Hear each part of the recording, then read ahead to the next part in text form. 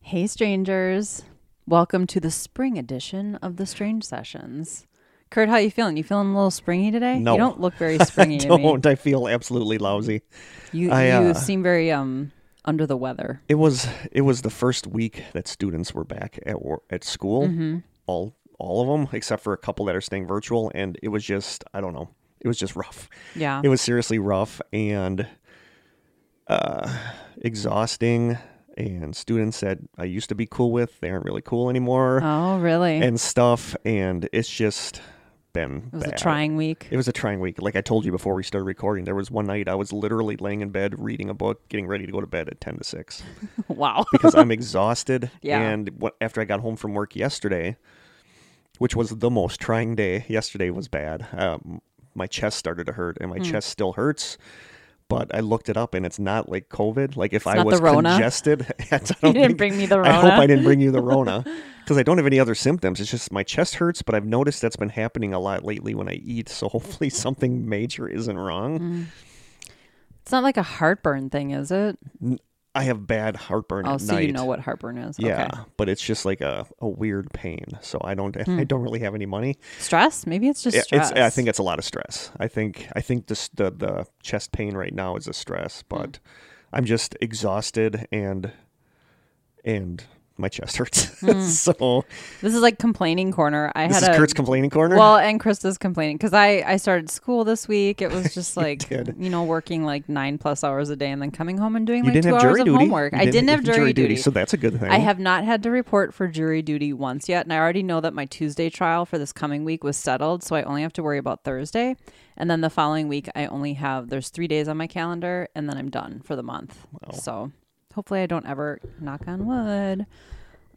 But yeah, I want to do jury duty just not when COVID is going on. Yeah. I don't mind doing it. I've done it, but it's not right now. We're in the middle of annual comp and it's just a really busy time for me. So, and school, I just got too much going on. I feel like I do, but it's just work is just. And then Rhonda gave me stuff to do for a taste test that I forgot at home. I forgot my good glasses at home I can read with. And then when I tried printing this out last night, my printer ran out of ink. Dang. And I'm broke, so I don't have money to go get. So you could have emailed it to me and I could have printed it out. Yeah, I would have. I honestly skipped. I would have said, let's just wait another 2 weeks. But people want the episodes. So I don't want to leave people hanging. So it's just. Well, on a positive note, speaking of... And I don't think this is a good episode because I didn't. So you're in for a real crappy ride today. If you guys want to skip this one, I won't be offended, I promise. No, everybody loves these topics, so I think it'll be good. Yeah, but it's just like a rehash of an episode we did way back at the beginning. That's cool. Well, on a positive note, speaking of spring, you got to take a look at my lovely little seedlings today that I'm very excited about. I did. They're super cute. Aren't they cute? They are. They're so cute. And you're going to put the big thing outside to grow stuff in? Eventually. That's our raised bed, one of our raised beds. Yep. So, we're excited. And we just had designers come to the house yesterday because we're planning a huge kitchen renovation. We're moving our kitchen to our dining room. Really? Yeah. So we're going to have a huge kitchen in our dining room. Okay. Yeah. And then our current kitchen is going to become a full bathroom and a laundry room. So, yeah. Huh. We have some major stuff planned, but we need blueprints so that we can move forward with all I'd be like, I don't know. We'll try putting this here. Yeah. You don't need like permits or anything, right?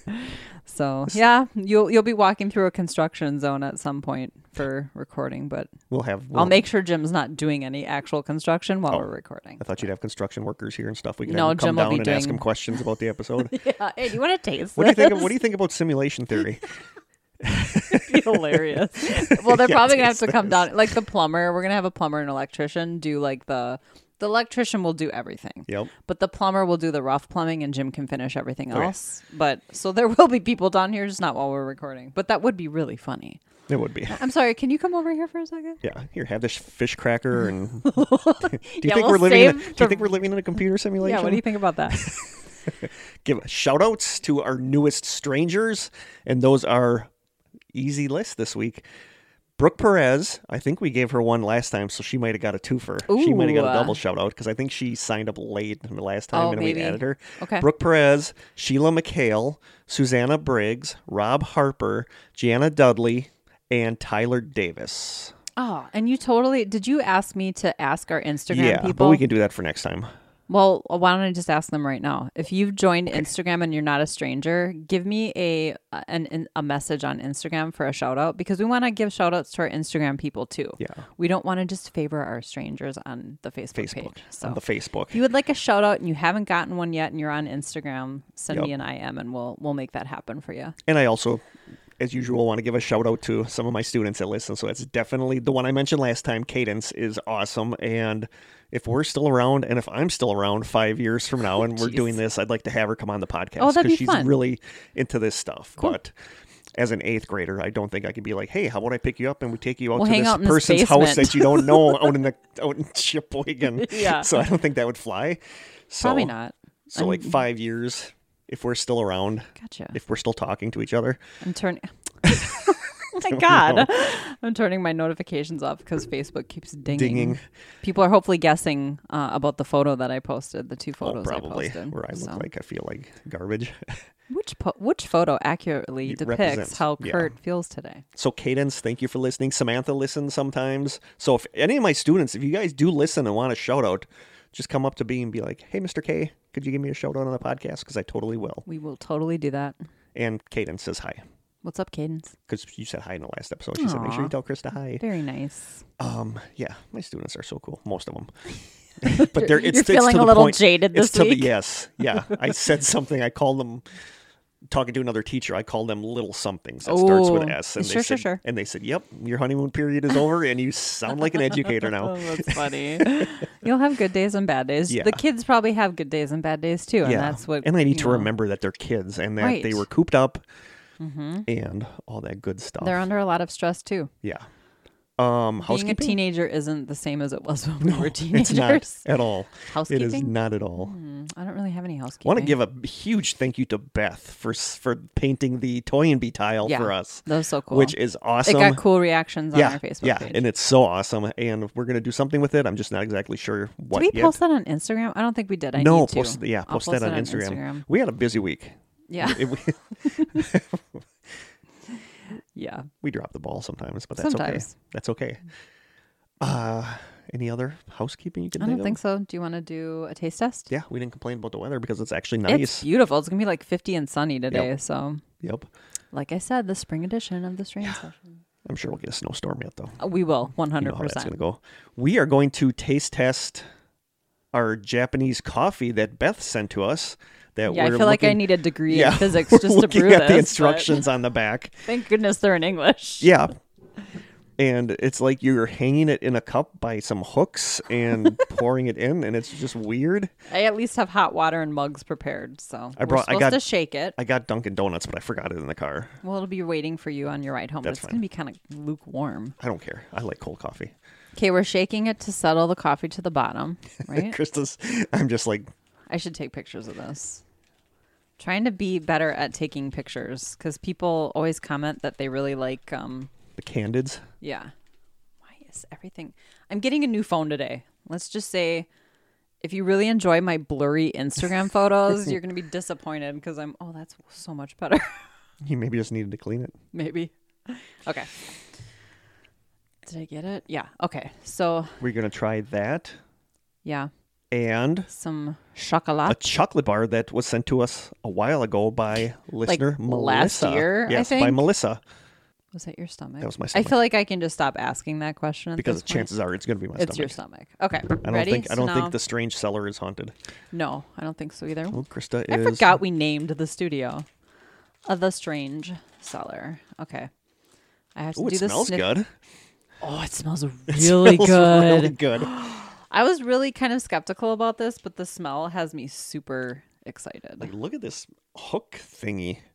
This is high tech. This is high tech. Like, leave it to the Japanese to come up with something like this. Like, oh, that smells amazing. Like this hook is. I'm trying to figure out what to do. Okay, I think this is what I think. Do you see how I did that? Pull mine out.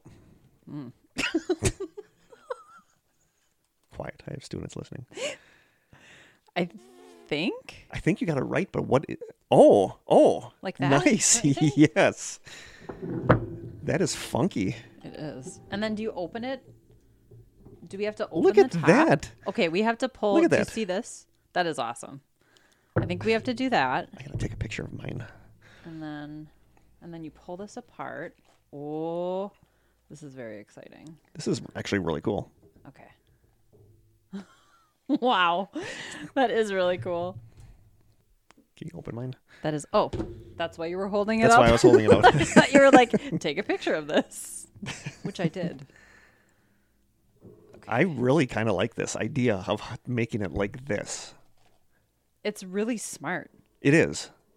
Okay. It's like its own filter hanging It's above totally the cool. coffee cup. Okay. There's steam coming out the top, so that's a good according sign. to this, after moisten coffee with a little hot water and wait for about 20 seconds, pour hot water over coffee in 2 or 3 sessions. So Okay. pour a little, wait like 20 seconds, pour a little, wait like 20 seconds. Too much. Here. Oh. I hope there's enough water in there. It doesn't hold a ton of water.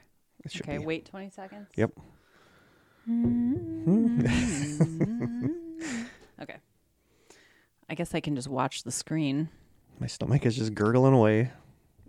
Dunkin' Donuts. I'm just kind of not a fan of their breakfast stuff anymore. I don't know what you it loved is. it at I first. know, but I don't. I think it's been 20 seconds. So just a little more. A little more. Okay. Ooh, it's got a drip thing going on. Mine This is does fun. too. This is fun. There's a bit of water left, so There's not very much coffee in there. no. I wonder if it's supposed to be like espresso, Maybe. where it's just a little cup of it. I think we should just keep pouring until the water's gone, though. Oh yeah, totally. I wish they could hear this. This is actually kind of fun. It is. It's kind of turning it into like a little ritual. Yeah, I was just gonna say that actually. It kind of is. You can make this a very intentional thing in the morning and have like a moment of zen. I'm sure our listening to us pour water over coffee grounds is riveting for you guys at home. Very riveting. Now, I'm a creamer person, so I'm going to have to drink this without creamer. I like my, non-dairy, vanilla, unsweetened creamer stuff. You can cut out a lot of this silence. Or the sound of dripping.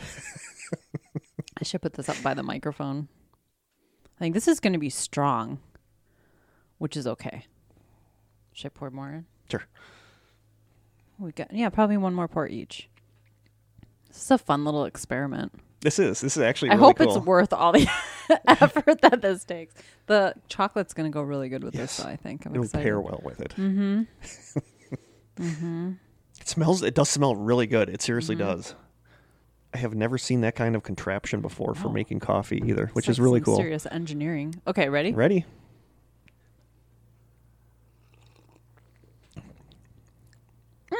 It's good. It is good. It's really good. Mm-hmm. Tastes like coffee. It doesn't taste like. It doesn't. It's not very bitter. It doesn't taste like when you get those instant crystals or No. whatever and make it like those aren't good. This is good. This is really good. It's really smooth. That is really good coffee. It's got a little different taste. There's something about it that's different. But it's super smooth. Mm-hmm. It's really smooth. But there's just a little differentness. It's a little nutty. Yeah. I like the aftertaste. Yeah. Yeah. That's really good. This is really good. Thank you, Beth. So good. I really do like this. Maybe that'll actually keep me warm. All right, do you want to try the chocolate? Yeah.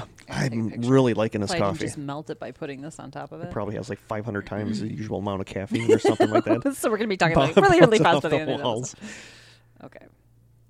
It's raspberry chocolate. You can't go wrong with that. No kidding. You can't go wrong with chocolate in general. Okay. You It's can if it's dark unsweetened chocolate. chocolate. 70% though. That's like anytime you get above 70%, then you're like borderline like baking chocolate. Wow. Oh, it's got like nuts in it too. You see it's like got crunchy stuff. Oh, in it's it. like a crunchy stuff. Hopefully not It's pecans. organic and fair trade. I'm just going to break some off and Thank you.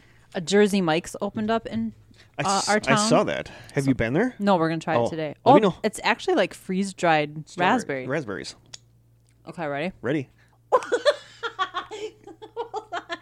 I want to take a picture. You're going to have to taste it again.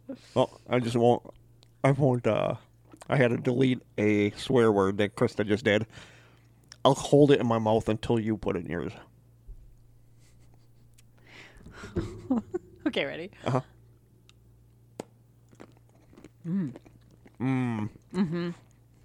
That raspberry. That is dark chocolate, though. But that raspberry is really good in there.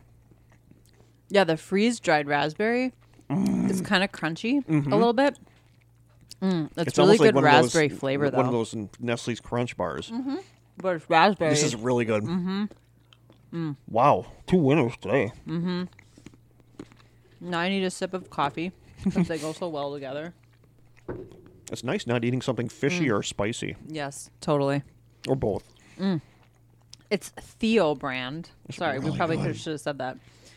Theo Organic Fair Trade Raspberry, 70% dark chocolate. It's yummy. This was a good little taste test. Little square, yeah. I feel all elegant. Are you ready? All right. So this episode is just kind of a... I don't even want to say update because I don't really update a lot. It's just kind of a rehash of an older episode that got deleted from our RSS feed. It's still on YouTube. I believe it is still in Internet Archive. Tiff put our episodes all up on Internet Archive.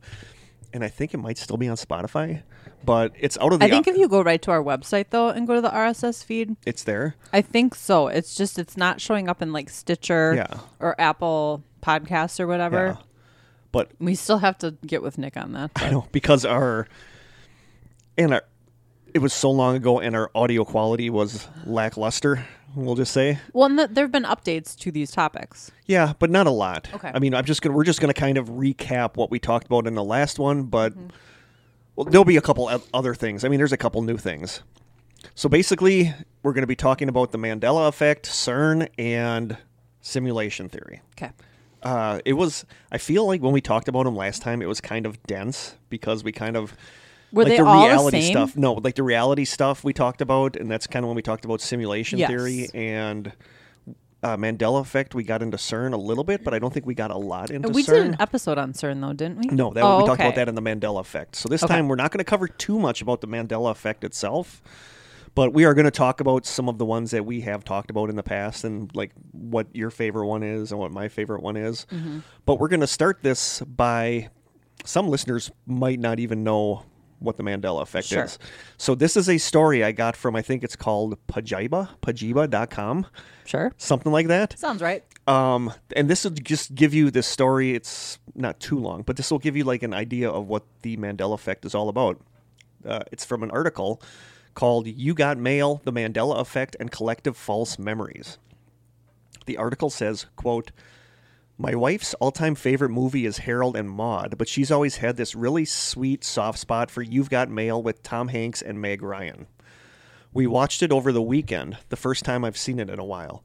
It's a 1998 film that I probably haven't seen since 2005, although I have probably seen it 3 or 4 times at least. I had a strong recollection of the film, and I could recite a number of the scenes before they happened. I wouldn't count it among my favorite films or anything, but it clearly resonated enough that I could remember a lot of the lines. The family liked it a lot, and I continue to like it, except for one thing, the ending. It's not there anymore. Or rather, the ending I remember is no longer in the movie. In the movie I watched over the weekend, Kathleen tells Joe, quote, I wanted it to be you. I wanted it to be you so badly. And then they kiss, and Brinkley hugs them before the camera drifts up into the sky, and it says the end. Except that's not how I remember it ending. I have a very strong memory of this movie, and I have a very vivid memory of an additional scene in which Kathleen is reading to children, and as the camera pulls back, it's revealed to be a version of her bookstore, the little shop around the corner, that has been rebuilt inside of Joe Fox's bookstore. My memory of that scene is so vivid that I told the kids to wait until after the credits began rolling because it might be a mid-credit scene or an after-credit scene. We watched all the way through the credits, however, and never saw that scene. I asked my wife if she knew why that ending was not in this version that was streaming on HBO Max, and she had no idea what I was talking about, and she had said she had seen the movie a dozen times. Not only that, but she told me that was a terrible ending. Okay, I said that might be true, but I definitely remember that ending. Maybe it was a director's cut or something. I looked it up. There is not an alternate director's cut. But I specifically remember that ending, I insisted. And then my wife insisted that maybe I was conflating Meg Ryan's scene with Chris Messina in Fox Books and the scene in her own bookstore where she is reading to children. But I genuinely did not believe this to be true. I remembered those two scenes, and they did not look similar to the ending of the movie that was in my memory. And so I did what anyone else might do and consulted the internet. What I discovered was this. There is no alternate director's cut. There is no alt DVD or Blu-ray cut. As far as I can tell, there is no other edit out there of this movie. And yet, there are Reddit threads where users have the same exact memory. They also couldn't locate the ending in the other versions of the film, and they insisted that they remembered the same ending that I remembered. I love this stuff. Yeah, and that's kind of my Mandela Effect in a nutshell. Right. And the article goes on to say, of course, it's possible that tens or hundreds or thousands of people mixed up two scenes, but isn't it weird that we all have the same specific memory? Especially because that's not the wish fulfillment ending I would have given the film in my own head in the first place. Right. My first thought was that it was the Mandela Effect, and it was a thought that those on Reddit also had. It's an amusing thought, isn't it? Our universe split apart from another universe where You've Got Mail had a totally different ending. But honestly, I'm a rational, logical person. I know the Mandela Effect is not real. There may be alternate universes, but we do not have access to them. And yet, for the life of me, I cannot rationally explain how so many of us could have the same exact vivid memory of a scene that apparently never happened. That's a weird thought. Yeah. That there are other alternate universes. We just don't have access to them. Is this some sort of mass delusion? Did someone on some television show once suggest this as an alternate ending and we all pictured it so vividly in our minds that it became a reality? It's weird. Memory is weird. But You've Got Mail? Not weird at all. It's still a lovely movie, but just one with a weirdly abrupt ending.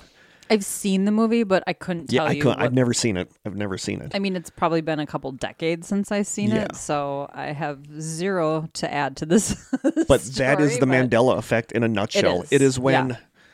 And there's a Mandela Effect Reddit group, but people just get it so confused with, like, my keys weren't where I put them. Oh. That must be the Mandela Effect. No. The Mandela Effect is when a lot of people remember something being a specific way when it is not that way in reality. And it never was. And it never was. And that's a big thing, too, is that it never was. That's another frustrating thing. Like with my New Zealand stuff, everybody's like, well, go look back at old maps. And it's like, no, if it's not right now, it's not going to be right on those maps. Right. You know, it was...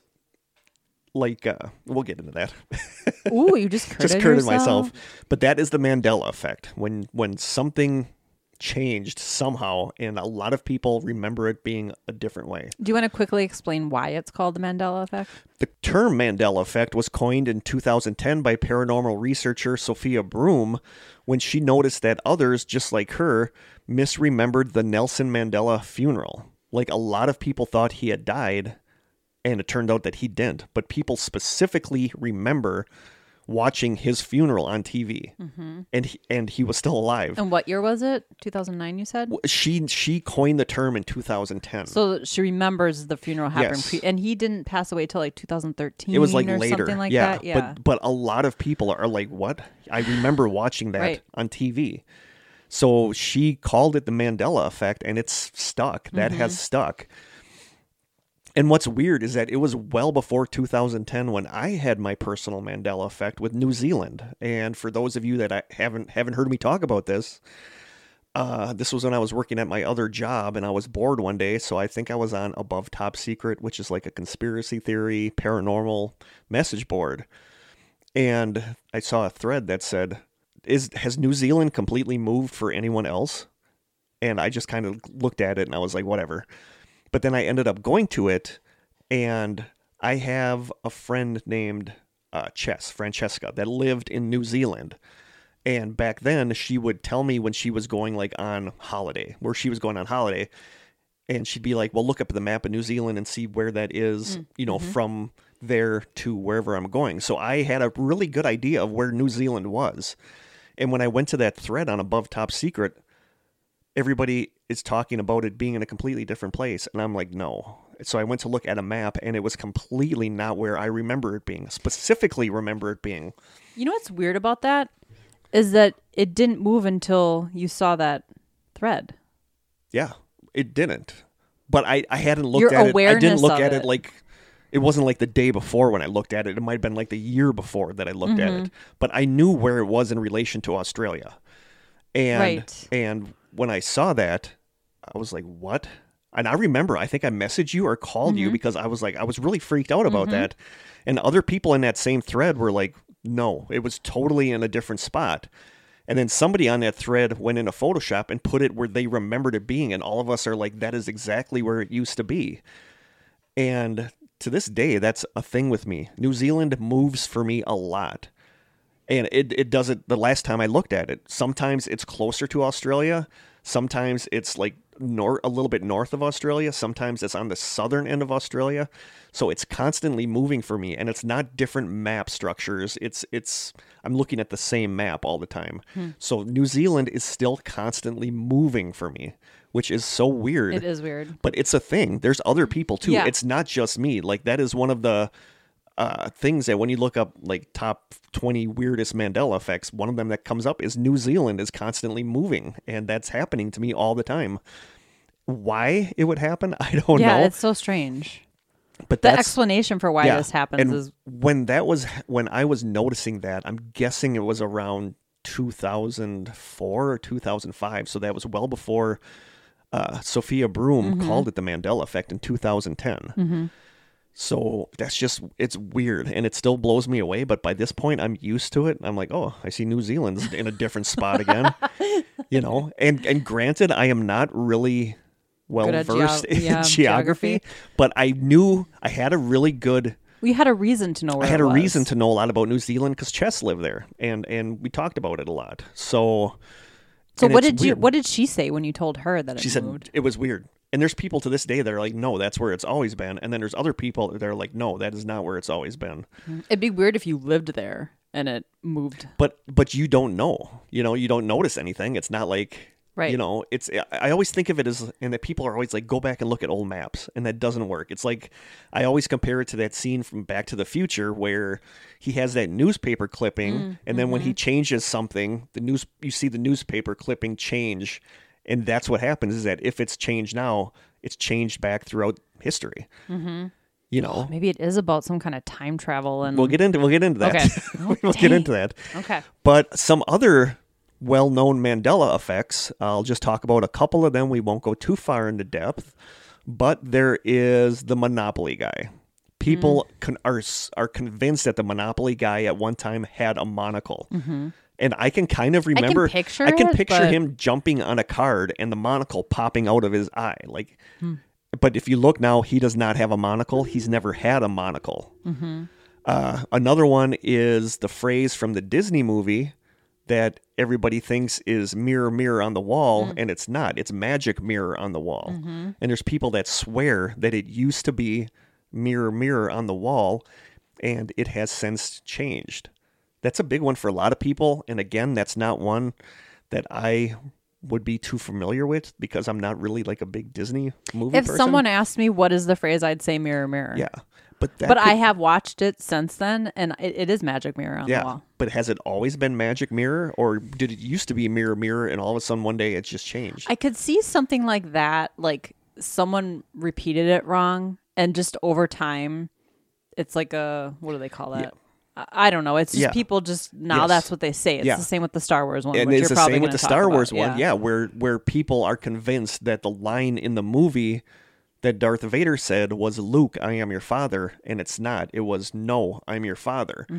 And I firmly believe that is not a Mandela effect, because I remember saying that as kids when that movie came out and all that stuff. Yeah. And it was an awards show or something, right? Well, you say, when you say, Luke, I am your father, having Luke in there gives it context to what you're talking about. Because if you just say, no, I am your father. People are like, eh? But if you say, Luke, I am your father, that lets people know that you're talking about Star Wars. So I think people have misremembered that one. But I also thought that there was footage of an award show like the Oscars or something. There where might be. James Earl Jones said into the microphone, Luke, I am your father. Yeah. And maybe that's people got where confused about that. Yes. But that always shows up in the list of Mandela effects, and I don't believe that that's a true Mandela effect. I think not really. One thing that we're not going to really get into in this episode is memory stuff and mind stuff. We covered that a lot in the last one. We covered a lot about the way how your memory works and how things get programmed in your memory. So if you really want to hear that, dredge up the old episode and listen to it there, because I don't really go into that one too much in this one. You haven't mentioned my two favorites yet. I'm on the fence about that because I do think there are some Mandela effects that I'm 100% convinced exist. New Zealand is one for me because that is still happening. It's a personal one for you. And there's some that I think aren't, like the Darth Vader one. I think that's I think it's a memory thing. I really think it is. I would agree with that. There's also the Bible stuff, which is weird. Have we talked about this? Yes. Okay. That speaking of memory, people swear that the passage in the Bible used to be the lion shall lay down with the lamb, and it is not. It says the wolf shall dwell with the lamb. Wolf. The wolf shall dwell with the lamb.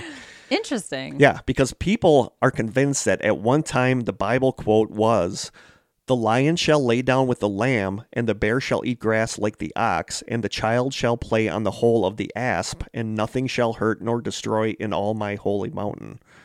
And now when you go to that passage, it says, "The wolf also shall dwell with the lamb, and the leopard shall lie down with the kid, and the calf, and the young lion, and the fatling together, and the little child shall lead them." And this isn't just like, there's so many different versions of the Bible. No. It's nothing like that? Okay. But people are convinced that at one time it said the lion shall lie down with the lamb, and it never said that.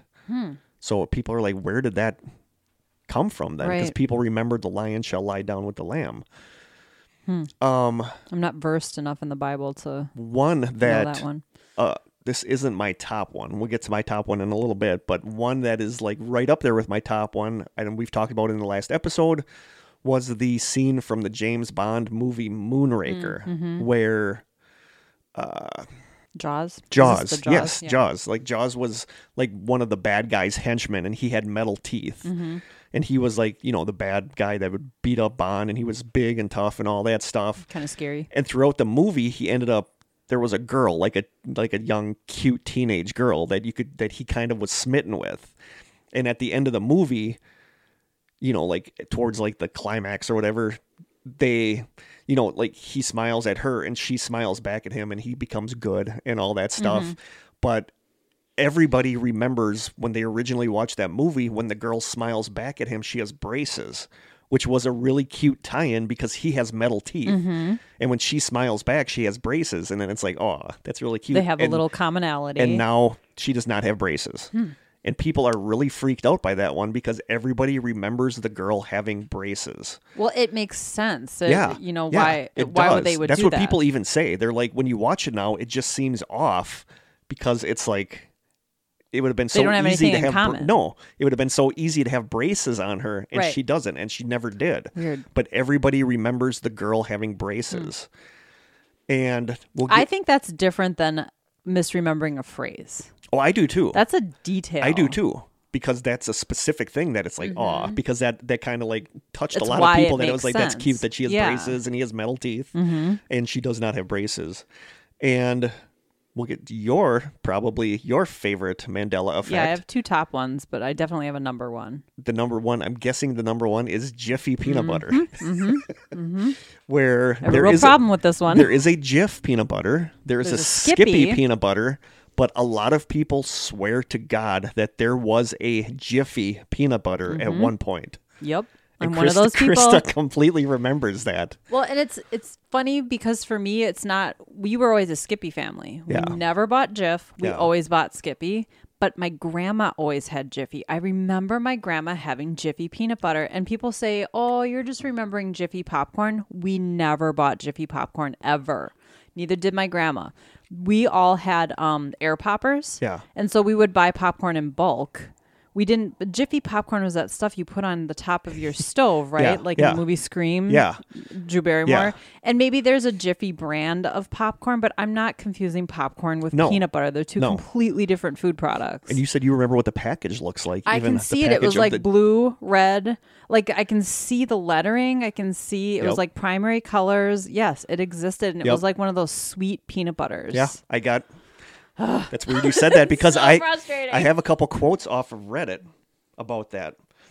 Somebody on Reddit said, I clearly remember Jiffy peanut butter. It was sweeter, more like Peter Pan peanut butter is today. Yes. I also remember Jif commercials at the same time. The commercial Choosy Mothers Choose Jif made me want to try Jif. After I did try it, it did taste more like real peanuts than Jiffy did. There was definitely a difference in taste, so the two products were not simply one product that shortened its name. Jiffy peanut butter also has absolutely nothing to do with Jiffy baking mixes. There was a Jiffy peanut butter.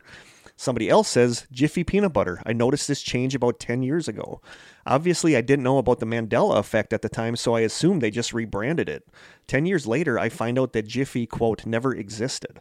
I'd sure love to know how I saw it in my mom's kitchen throughout my childhood then. Right. I think my brother even remembers it too. Somebody else says, I ate Jiffy nearly every single day as a kid growing up in the late 60s and 70s. It was such a staple in my house, and I ate so much of it that I got sick of peanut butter and I never buy it anymore.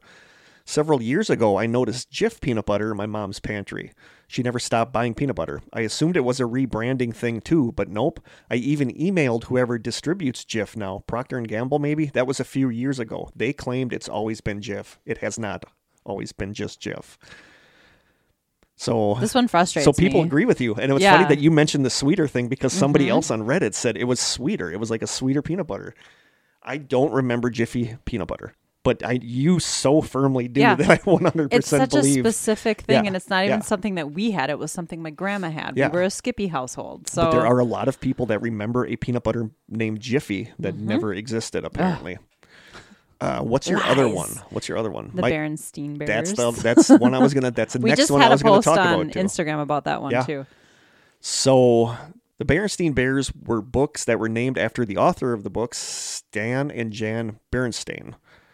And everybody remembers it being spelled Stein, Stein, and it's not. But I pronounce it Berenstein. Yeah. Not Stein. Yeah. I heard Berenstain Bears, Berenstein Bears, but everybody remembers it being Stein, and it's not. It's Stain, Stain.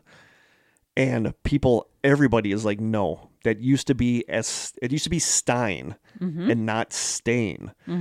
And I remember the first time I noticed this, I was at my friend Angie's house, the one that I work with, years and years and years ago. I was there around Christmas time, and her children got the books.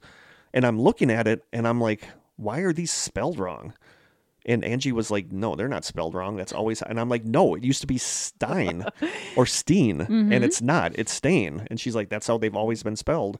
So crazy. And people all across the internet are like, no, that used to be spelled differently. It used to be Berenstein or Berenstein and not Berenstain. Because like I said, if it was stain, we would have laughed about that when we were kids. Right. And talked about poop stains. And it was never stain. So that's like a huge Mandela effect, is that so many people are convinced that at some point, for some reason, that changed. All throughout reality. It changed. And history changed. Yep. And there is that photo from Instagram, but that apparently was a misprint that happened. Yeah. Because it says Berenstein Bears. It's not Berenstain. Yep. But one thing I don't really get into in here too much, but there's people that are convinced that there's a residue left behind of when something changes. Well, that's why we remember. That's why we remember, and that's why sometimes you see like the misprint, like somebody didn't get rid of that what evidence. It used to be, and they misprint it because it's wrong to them. So the Berenstain Bears is a huge, huge, huge one that freaks a lot of people out. And my number one, other than New Zealand, but is this the Fruit of the Loom one? Yes, the Fruit of the Loom one is like how you are with Jiffy. Yeah. And I don't have a specific memory with this one. Because I do. When I was a kid, I had Fruit of the Loom underwear. My parents bought that for me, and I vividly remember the cornucopia. You and a lot of people. Yeah, everybody remembers Fruit of the Loom underwear having the fruit coming out of a cornucopia, because In their logo is what I'll read some stuff off Reddit too, but that is how I knew what a cornucopia was. Because we all knew the cornucopia from the Fruit of the Loom logo, and apparently it never existed. The cornucopia was never on the Fruit of the Loom logo. So crazy. So here's a couple things off Reddit about that. Somebody says, I distinctly remember a commercial from my childhood where the Fruit of the Loom characters, the men dressed in the fruit costumes, were walking out of a cornucopia. Now that I read this post, it's a complete mind... Mm-hmm. I'm not going to say that word. It's a complete mind boggler. Mm-hmm. Does anyone else remember something similar, or am I splicing the Fruit of the Loom guys into a completely different commercial in my mind? Somebody else says, what I find super creepy is that after reading this, I Googled image, quote, Fruit of the Loom cornucopia, and the results that came up are exactly what I have pictured and known my entire life. So how is that possible? How do so many people not only remember that there was a cornucopia in there at some point, but we also remember the same exact design? Somebody else says, well, I distinctly remember in the 80s at Kmart as a kid being near the underwear section and running over to look at the little fruit coming out of the cornucopia in the Fruit of the Loom logo and being disappointed that it was no longer there. It was just fruit. And my mom told me maybe they just changed it.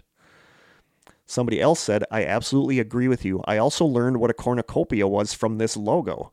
I think about this and the Berenstain Bears ones a lot, specifically because I can pinpoint the exact day I noticed the change on both of these. I was in 4th grade in religious education class when I noticed the change in the spelling of Berenstain, and I was in 11th grade when I noticed the cornucopia missing from the Fruit of the Loom logo. So a lot of people remember there being a cornucopia, and I totally do. I know what it looks like in my head, and that's not what it looks like now. So that's a huge one. I think it's frustrating because it messes with your reality. It does. It does. Like the first time that happens to you, it completely blows your mind. It does. But then you almost get kind of pulling the rug out used from to under it. you. Yep. And there's been some recent ones that are And like I said, a lot of people are just... Like the Ford logo. The Ford logo one. The Mona Lisa one kind of weirds me out because people remember the Mona Lisa having that smile more than she does. Like she was smiling more? Like she was smiling more. But isn't that the whole point of the photos? No, because she used to have kind of have a... painting. She used to have a bigger smile than she does now.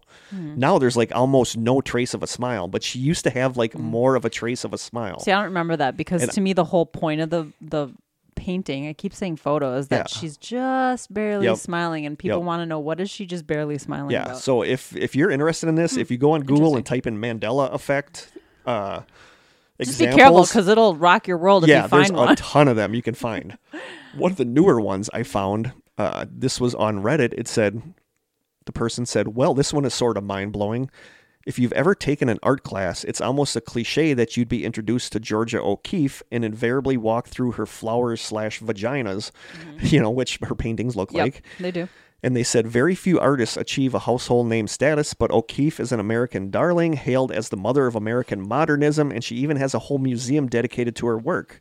So when did her last name become Okeeffe with 2 extra F's at the end? It always used to just be Keeeffe. You just added an extra E. I know. I wouldn't know this one. Yeah. And it's weird because I do remember it being just Keeffe with 1 F. That's what I would imagine too, but maybe that's just a sound thing where when you hear Keefe, you assume that it's not going to be 2 F's. It'll be 2 E's, but no, it's apparently 2 E's and 2 F's. So that one is kind of messing a lot of people up. So that's, well, I guess if you're a fan of her work too, artists sign their paintings. You're used to seeing someone's name a lot. So if you had a very specific spelling in your mind and it changed, that would be kind of frustrating. Yep. So that's the Mandela effect. Krista has one that's very vivid for her. I have a couple that are very vivid for me, and a lot of people do. So what could possibly be causing this? There's a bunch of theories, but I'm going to stick with 2 of them. And the first one I'm going to talk about is, that this is one of my favorites because I bring this up a lot and a lot of people kind of know that I like this idea, and that is simulation theory. And that is basically the theory that we are living in a computer simulation and that the Mandela effect is just glitches.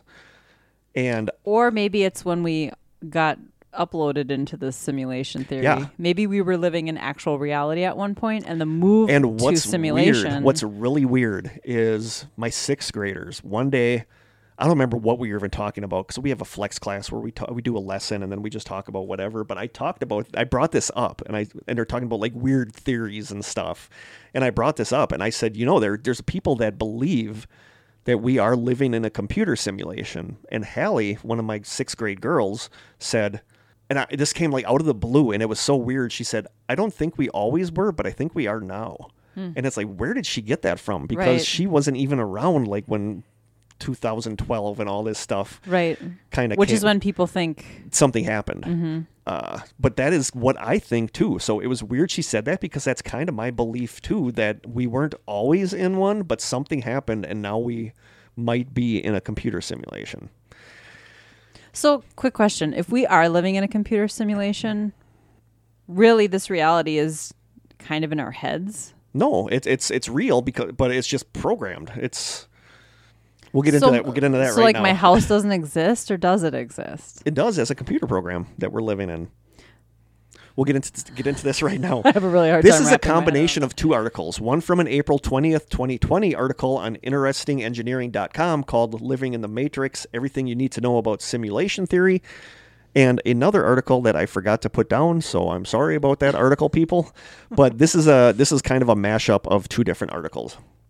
The article says, quote, in 2003, 4 years after the movie The Matrix hit theaters, Oxford University philosopher Nick Bostrom published his simulation argument. And this is one that I feel I didn't do justice on in the last episode. I made it like more difficult than it needs to be. So his argument contains 3 scenarios, one of which must be true. So there's 3 scenarios. One of these 3 must be true. Scenario number 1, humanity will go extinct before creating technology powerful enough to run convincing simulations of reality. Scenario number 2, humanity will live to see such technology but decide for whatever reason not to run any simulations. Or scenario number 3, humanity will create that technology and run many different simulations of humankind's evolutionary history, in which case there would be many simulated realities and only one non-simulated one, so it's more likely than not that we could be living in a simulation right now.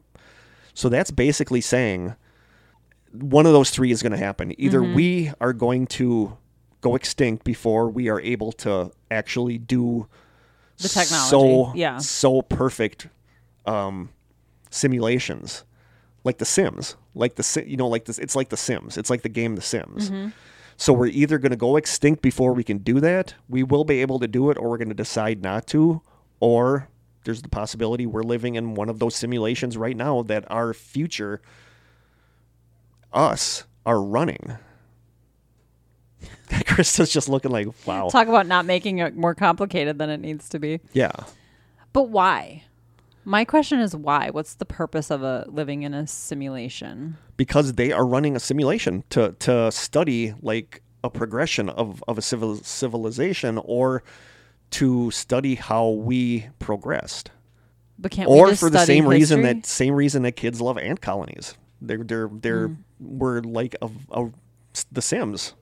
They're running us as the Sims. But I totally could see when we get to the point where we can do like the Sims so perfectly that the Sims are going to have consciousness, that we would run that in order to see different scenarios or in order to watch the past.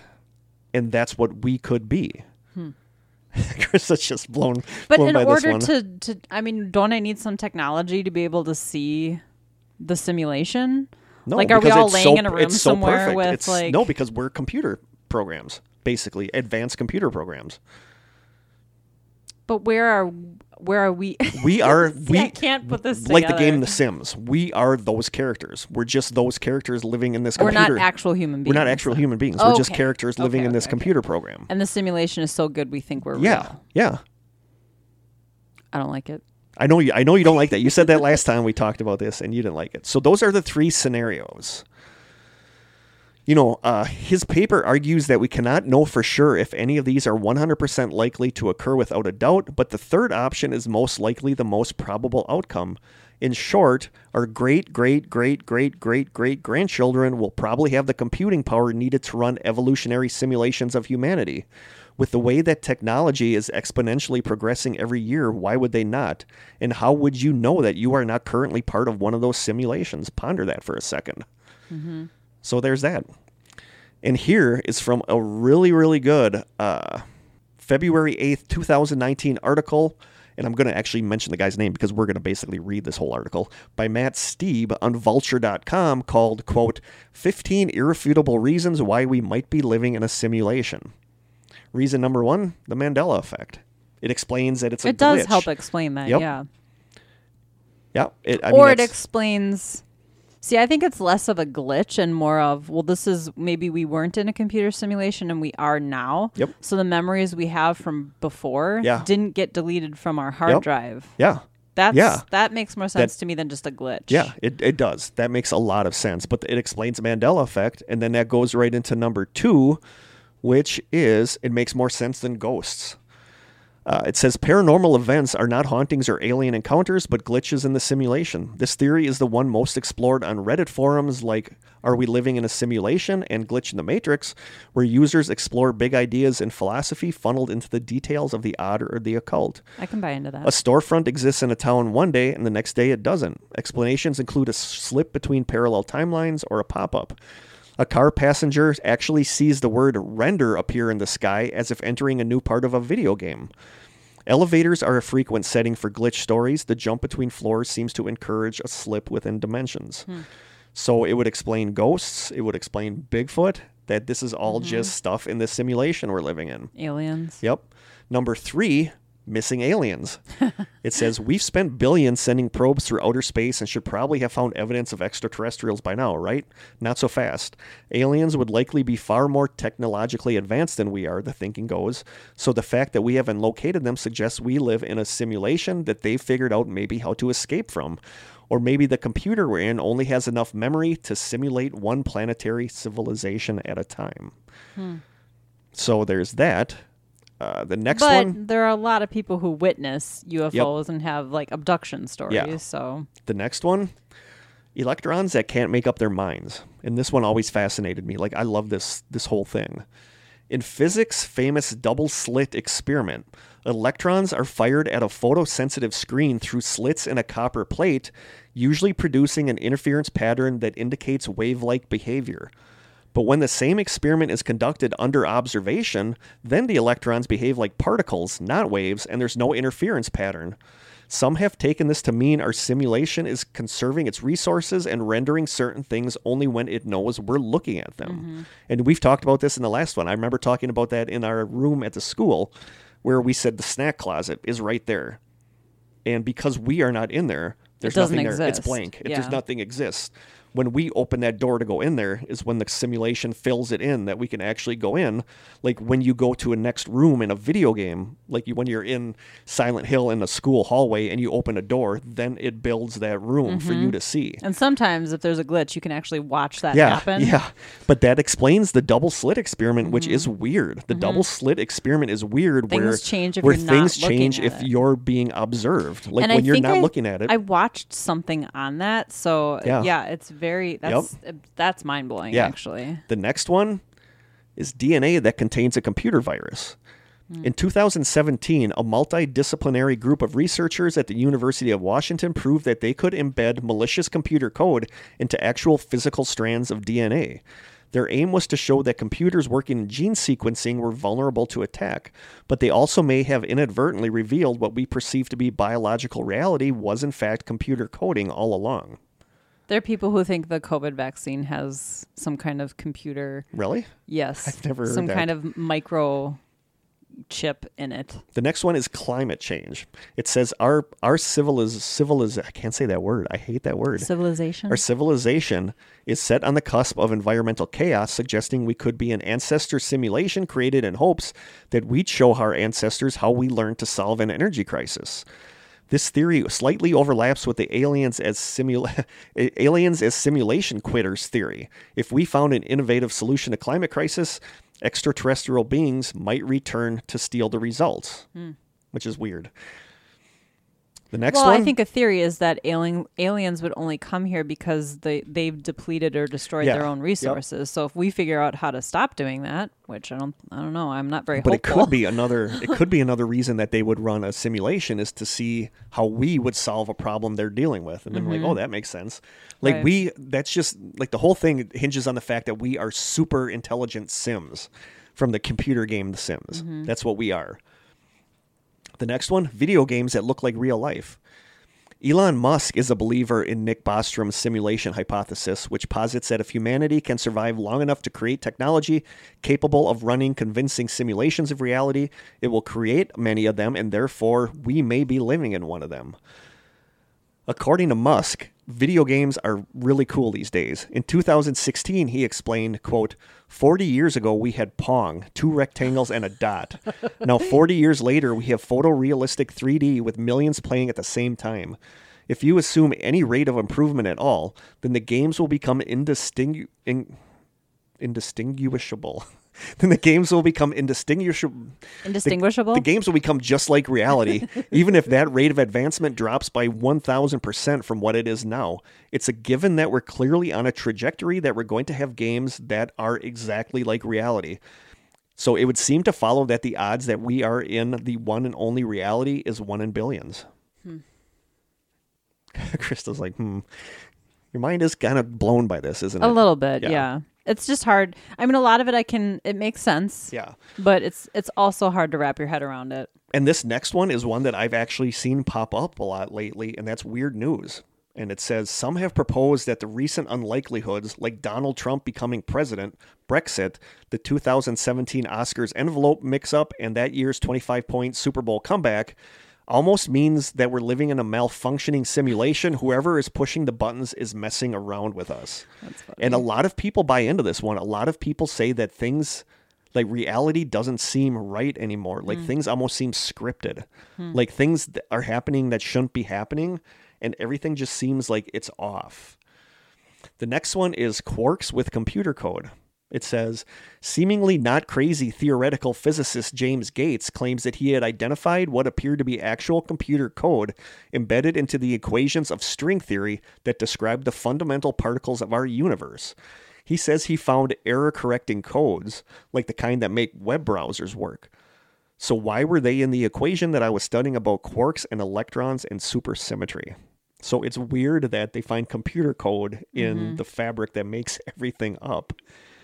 You know, the next one is, why does our universe have rules in the first place? MIT cosmologist Max Tegmark has pointed to our universe's strict laws of physics as possible evidence that we do live in a video game. He says, quote, if I were a character in a computer game, I would also discover eventually that the rules seem completely rigid and mathematical. In this theory, the speed of light, the fastest rate at which any particle can travel, represents the speed limit for transmitting information within the network of our simulation. You know, and that's like if you're Mario, you have certain rules. You can't jump higher than this. You can't do this. So that puts us, that compares us to like a Mario where we have rules that are fixed that we can't go past. The next one, it's not actually possible to prove we're not living in a simulation. It may be easier to prove that we're living in a simulation than to prove we're not. Nuclear physicist Zorik Davudi believes that cosmic rays, the most energetic particles known to man, would appear as pixel-like chunks if we were within a simulation, and unending beams if we were in base reality. Meanwhile, NYU philosopher David Chalmers doubts it's possible to prove that we don't live in a matrix. He says, quote, you're not going to get proof that we're not in a simulation because any evidence that you get could be simulated. So, yeah, that's true. Yep. The next one, the Goldilocks zone. Earth exists within what astrobiologists call a Goldilocks zone, close enough to a star that greenhouse gases can trap heat to keep liquid water, but far enough away that the planet does not become a Venusian hothouse. That we live in such an orbital sweet spot is circumstantial evidence for a simulation. If our designers wanted us to succeed, it would make sense that they'd place us in such a cushy environment. Which is true. I mean, we're the way that things are, it almost seems set up that we're on this planet in this exact spot. Jupiter keeps like asteroids and stuff away from us. It's almost like if somebody wanted to set us in a place that would be perfect, it would be here. But maybe that's why we that's why we started here, is because it was a sweet spot. So the class that I'm taking right now is environmental science, and I just did a paper, or I'm working on evolution, and it's interesting to think about the crazy what do they call it? Like this crazy soup that had to occur that would have organisms that would slowly develop. Like, it's crazy that humans exist. Like, how complex it's crazy it is. that we exist, but what's crazy to me is that we still exist. You know, like, right, the biology though that had to go into us existing. But like sometimes I think about, like, you know, I know it's weird, but sometimes I think about gravity, and it's like, it's weird that what if it just stopped and we all went flying off?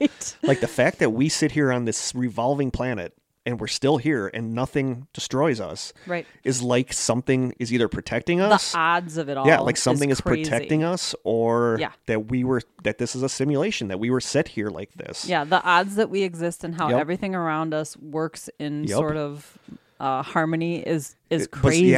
Yeah. And the next one, we already know what the bricks of our matrix are. According to simulation believers, we may have already found the pixel-sized building blocks of the universe, the Planck length, the point at which our concepts of gravity and space-time no longer apply. If our world is indeed simulated, the Planck length would be an equivalent of one bit of information, or a pixel. So we kind of know what a pixel size would be if we were... the next one, we're already good at making simulations, and we're just getting better. In 2014, the Harvard-Smithsonian Center for Astrophysics, that sounds like a fun school to go to. That sounds like a breeze. That's a gimme. No problem. Connected 8,000 computers to create a 350 million light-year simulation of our universe. Hey, you just described what we are, a simulation. Simulation. Oh, I should coin that phrase. I should coin that phrase. They hooked up 8,000 computers to create a 350 million light-year simulation. I did it again. Simulation of our universe, and digitally aged it over 13 billion years. That the Sims video game franchise has sold over 125 million copies in its first decade shows that we're interested in playing with simulations too. So if and when a future version of humanity finds themselves with the ability to create more realistic simulations, it wouldn't be a surprise if they did, which is totally true. You know, people still love The Sims. So somebody is playing The Sims with us, just on a higher level.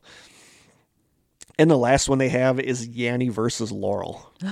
Remember in 2015 when the world flipped out because we all looked at the same photo, and some of us saw a blue dress and some saw a gold dress, or the Yanni Laurel fiasco of 2018, and there was the less explosive blue or gold or white flip-flop debate of 2016. Say what you want about pitch and volume and color saturation, these controversies made one thing clear. Each of us lives in our own world, really. What we perceive as reality is in fact part of a simulation created by our brains using our past experiences to help us process the fragments of data that we're receiving. Those things are crazy, though. Yeah, they are. They are. They mess with your reality for sure. So yeah. So what's interesting is that Nick Bostrom, who kind of got the ball rolling on the idea of simulation theory, himself kind of refutes some of these pieces of evidence. In a February 6, 2019 interview on Vulture.com called, quote, Philosopher Nick Bostrom on Whether or Not We Live in a Simulation, God, I can't pronounce that word today, simulation, he is asked about the Mandela Effect, and he responds, quote, I don't think it's related at all, actually. I think if we assume that we are not in a simulation, you would still expect there to be various reports of anomalies, paranormal phenomena, etc. Some people have delusions, some people misremember something, sometimes there's a collective phenomenon where a lot of people are mistaken together. I just think from human nature and from reporting bias, you would expect to hear those things every once in a while. So he kind of doesn't buy, even though he postulated the idea that we live in a computer simulation, he kind of doesn't buy the Mandela Effect thing. And then when asked about the weird new stuff, he says, quote, I hear about these events sometimes. Sometimes an individual will write to me and say they had some personal experience that they attribute to being in a simulation. So maybe that's somebody with psychological problems. At any given time, there are metaphors that people reach for if they experience something and they don't know how to fit it into their normal framework. In earlier ages, they would have said they were possessed by a demon. And maybe there are other metaphors to reach for that I heard are in the zeitgeist with computers and their simulations or whatnot. So no, I don't think unusual news is evidence of a simulation. We're fairly ignorant about what kind of simulations would be produced, so we can only make weak guesses about those kinds of observations. So there you go. And kind of going along with that, from a September 27th, 2020 article on medium.com called, quote, "Did the world end in 2012? The article says, quote, "The thread also made the claim that the world has gotten more chaotic and that time moves quicker now. It makes the actually logical suggestion that time has felt as though it's moving quicker because all of us are getting older. It's not anything conspiracy related at all. But yes, the world may seem more weird and chaotic in the past 8 years, probably because as we got older, we pay more attention to the chaos. As children or young adults, we may not have cared about who was the president or what was going on in the world, but as fully fledged adults, it's hard to ignore." And I have a theory about that. I get that we're more inundated by news, by like constant news. My theory about this, I'll keep it brief. I think I've talked about it on the show. When you're a kid, your focus is singular. Whatever you're doing, that's what you are doing 100%. Yes. Yeah. As adults, we are multitasking all day, every day. Yeah. And so time slips by without you noticing it because you're not in the moment anymore. No, I totally agree with that. Kids I totally are agree in with the moment all the time. And I do think it's a combination of that and that we are hit by news everywhere. Yeah. We're hit by constant information is hitting us nonstop all the time. Mm-hmm. You know, so I think that the whole... I think kids now are time's going to go faster for them because of social media and the internet. Yes. And we didn't But the have whole that. thing with Trump becoming president at the time seemed completely like scripted. Like this is weird. Like this shouldn't happen. You know, like, and I understand that makes things feel like super chaotic and like things aren't normal, you know? So, but I agree with what you said. And I think it's that and the information bombardment that we're getting that makes everything seem weird. We partially do it to ourselves. We do. Turn we the do. TV off, set your Scroll phone down. through Facebook and see what people are complaining about on the news. Yeah, Yep. I totally 100% agree. But so there's some stuff about simulation theory. Like I totally buy that. I totally buy that we could be living in a computer simulation. It's not that I don't buy it. I just don't like it. I know you don't. I know you don't. I don't like the idea that somebody else is controlling my reality. What about But free they're will? not. We're maybe so we have free will still? we have free will. We're just computer people. I guess because we're they Sims say with AI, free will that some god started a game. Yeah, AI can have can start to think on its own. Yeah, it and already like is. they said, what's to say that you and I didn't just start our thing today, and that we were programmed with our past knowledge to have a history? Oh no! Which that is one thing that people talk about Blech. is that maybe you and I never met before today, but we have pre-programmed history that we have. I don't like it. You know, so I am 100% on board with simulation theory. It explains deja vu, it explains ghosts, it explains all this stuff, and you know, I did go to that Reddit article where somebody swears that when they were driving one day, they were looking at a part of the sky and all of a sudden it said rendering, like a computer would say when it's filling in stuff, you know, and I've had weird days. Like I think I talked about this on here one day when I was driving by Lake Michigan and I was just looking at the lake and all of a sudden there was this burst of light for like a split second. And I was like, what was that? And then it was gone. But there was this, and it was like, did something just happen in that one moment that... You know, and other people have said something like that happened to them. Somebody said that they had something like that around 2012, and they wonder if that wasn't when things switched over. And there are people that legitimately believe the world did end in 2012, but that somehow we were put in a simulation to continue, which is weird. So there's some mind-blowing stuff for you. There's simulation theory. Yeah, I'm on board. I'm just an unwilling passenger. I've been kidnapped and stuffed into a van. I'll take that. I'll accept that. And one of the other, this is the only other one we're going to talk about, though. The only other thing we're going to talk about as a possible thing for the Mandela Effect is CERN. And a lot of people point to CERN as the cause of all this going on. CERN is weird. And some of this stuff I was reading this and I'm like, what? Like, I don't remember looking at some of these facts about it last time. Maybe they didn't exist last time. Oh, good Mandela point. Effect. Good point. This just kind of blew me away a little bit. So, straddling the French-Swiss border, the $9 billion CERN Colliders complex is buried at a depth of up to 575 feet. The tunnel complex runs along a 17-mile circuit. Scientists involved in the project say the laboratory was built underground because the Earth's crust provides protection against radiation. They also say that it was buried out of respect for the natural landscape, which sounds slightly ironic considering the massive damage the collider could possibly do somehow down the road. Right. The CERN collider, it's a super collider, basically. That's what it is. It's Smashes a particles large together, hadron collider. Yep. The CERN collider is composed of 9,600 supermagnets, which are 100,000 times more powerful than the gravitational pull of the Earth, that fire protons around a circular track at mind-boggling speeds. A beam might rotate for up to 10 hours, traveling a distance of more than 10 billion kilometers, enough to make it to the far reaches of the solar system and back again. Traveling just below light speed, a proton in a large hadron collider will make 11,245 circuits of the loop every second. Oh, that's crazy. That's just nuts. That's mind-blowing. That is mind-blowing. There may be another slightly terrifying. Yeah, there may be another reason for the CERN supercollider being buried hundreds of feet underground. The hot temperatures it can reach. How hot, do you ask?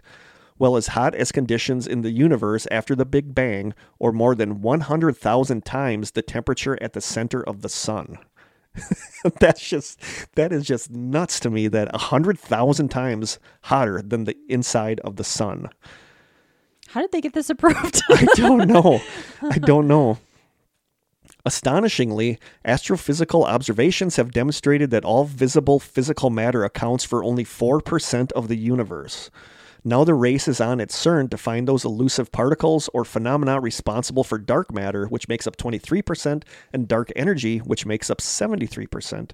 It's crazy to me that visible physical matter only makes up 4% of the universe. And that's where dark matter and dark energy comes in. Essentially, what the CERN experiment hopes to achieve is to separate, by ways of the atom smasher, the invisible dark matter, which has been described as the very glue that holds together everything visible. There's just one problem with this experiment. Nobody has any idea what the consequences will be if that goal is achieved. So once again, this dark versus visible paradigm has generated a battle that transcends the scientific world, becoming a question involving philosophy and spirituality. And that gets to the Higgs boson, or the God particle. And this... That's what they're trying to create, yes, right? and they did. They did. Yeah, yes. And this... I went to Kittle, which is like the kids' version of Google that we use for school, to look up the Higgs boson article. I should use that for school. Higgs boson or Higgs boson? I think it's Higgs boson. So I looked this up on Kittle, and even now it's like, okay. The Higgs boson is a particle in the Standard Model of physics. In the 1960s, Peter Higgs was the first person to express the idea. On March 14th, 2013, scientists at CERN tentatively confirmed that they have found the particle. It is one of the 17 particles in the Standard Model. The Higgs particle is a boson. Bosons are thought to be particles which are responsible for all physical forces. Other known bosons are the photon, the W and Z bosons, and the gluon. Scientists do not yet know how to combine gravity with the Standard Model. The Higgs field is a fundamental field of crucial importance to particle physics and theory. Unlike other known fields such as the electromagnetic field, the Higgs field takes a non-zero constant value almost everywhere. The question of the field's existence has been the last unverified part of the Standard Model of particle physics, and according to some, it's the central problem in particle physics. It's difficult to detect a Higgs boson. Due to their massive size, compared with other particles, it needs vast amounts of energy to create them. The Large Hadron Collider at CERN was built mainly for this. It accelerates two sets of partials to almost light speed, traveling in opposite directions, before setting them then on a path to collide with each other. Each collision produces a flurry of new particles, which are detected by detectors around the point where they collide. There is a very small chance, around 1 in 10 billion, of a Higgs boson particle appearing and being detected, so the LHC needs to smash together trillions of particles, and supercomputers need to sift through a massive amount of data to find the few collisions where evidence of the Higgs boson is. That is just mind-blowing to me. Yeah. It really is. What's also mind-blowing to me is that we still have very little understanding of how things work around us. Yeah, we do. It's all nuts. A big mystery. Yeah, it's nuts. And I don't remember what article this is from either. I was really bad with it this week. From some other article. Sorry, article people. All your hard work is not getting any credit right I now. know. Although it may require some mental gymnastics to wrap one's brain around exactly what the CERN scientists are attempting to achieve in their underground lab, the average layman may instinctively understand that such an experiment might be wrought with unforeseeable pitfalls. You think? You think? Stephen black hole. Stephen Hawking, the eminent physicist, seems to agree. Hawking said, quote, "The God particle found by CERN could destroy the universe.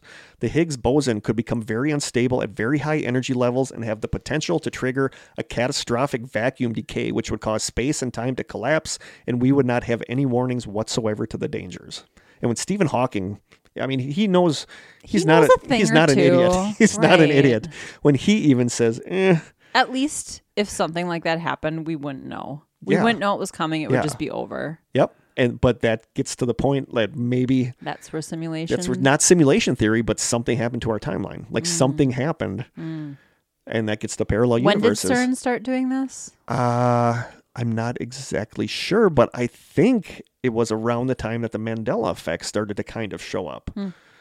So there's a lot of the theories that CERN opened some kind of door to parallel universes, and that could be why, because maybe, like we talked about in the episode about this that we did way back when, that maybe something happened, but we have some sort of residue. No, not residue, but like some sort of self-protective system that safe. When we are gonna poof out, we move to a parallel universe. Sure. Where things are a little bit different. It's like a backup drive. It's like a backup drive. Exactly.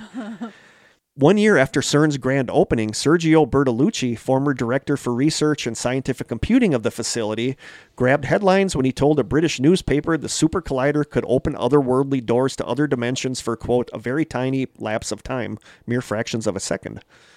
Just enough for Bigfoot to pop in. Exactly. However, he said, that may just be enough time to, quote, peer into this open door, either by getting something out of it or sending something into it. Of course, he added, after this tiny moment, the door would again shut, bringing us back to our normal four-dimensional world. It would be a major leap in our vision of nature, and of course, there would be no risk to the stability of our world, he says. Yeah, right.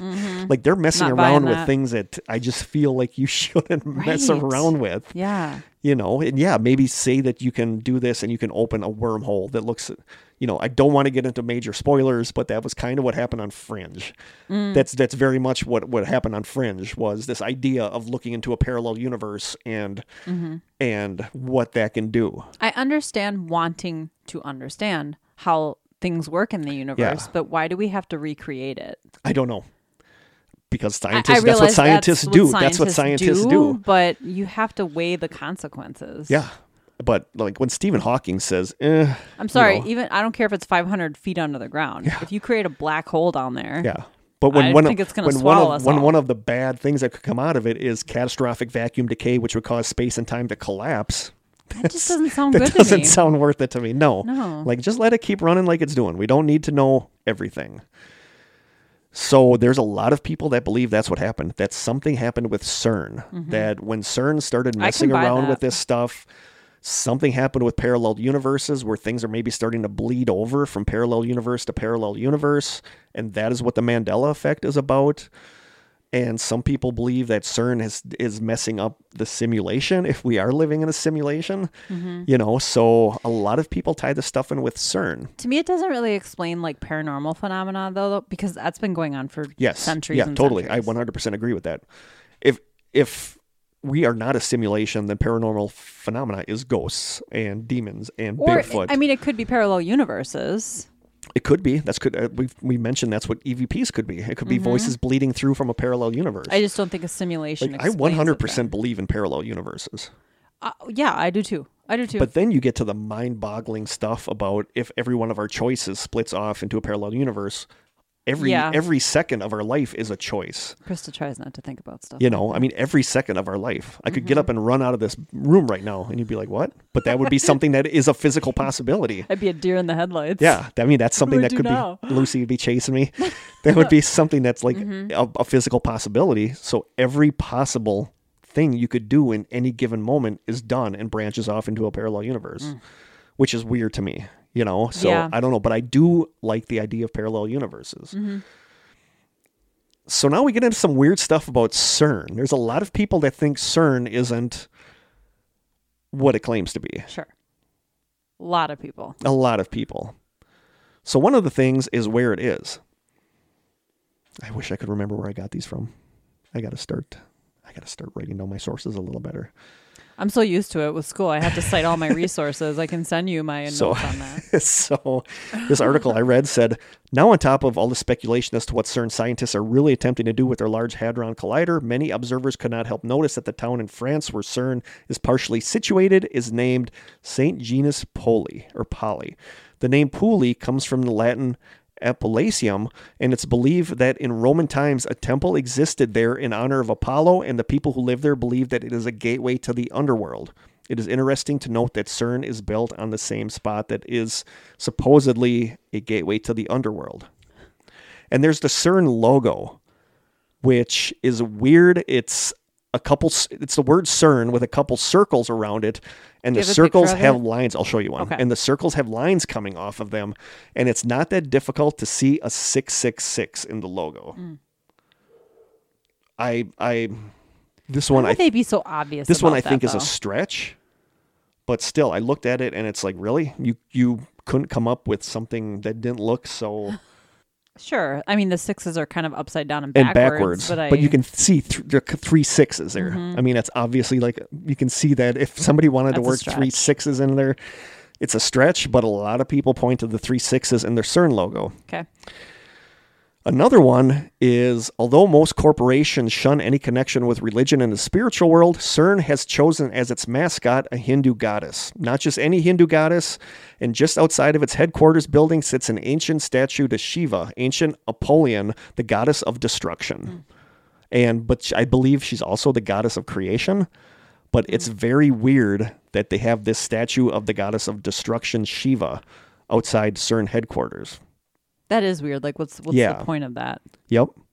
And one last thing, and this, I remember when this happened, I was like, really? I mean, it is the CERN ritual hoax.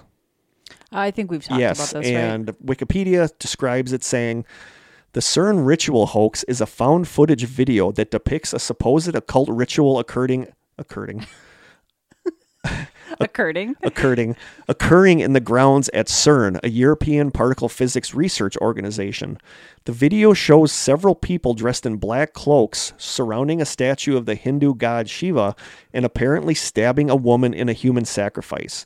The video ends with the person filming it crying out, cursing, and running away as he witnesses this from a nearby window. The video became popular in August 2016, buoyed by many existing conspiracy theories concerning CERN. CERN later stated in its frequently asked questions that the video was, quote, fiction, and that the actions violated its professional guidelines, as would indeed a real ritual sacrifice. And, law. Yeah. A CERN spokesperson stated that the video was a prank and that no one was actually harmed.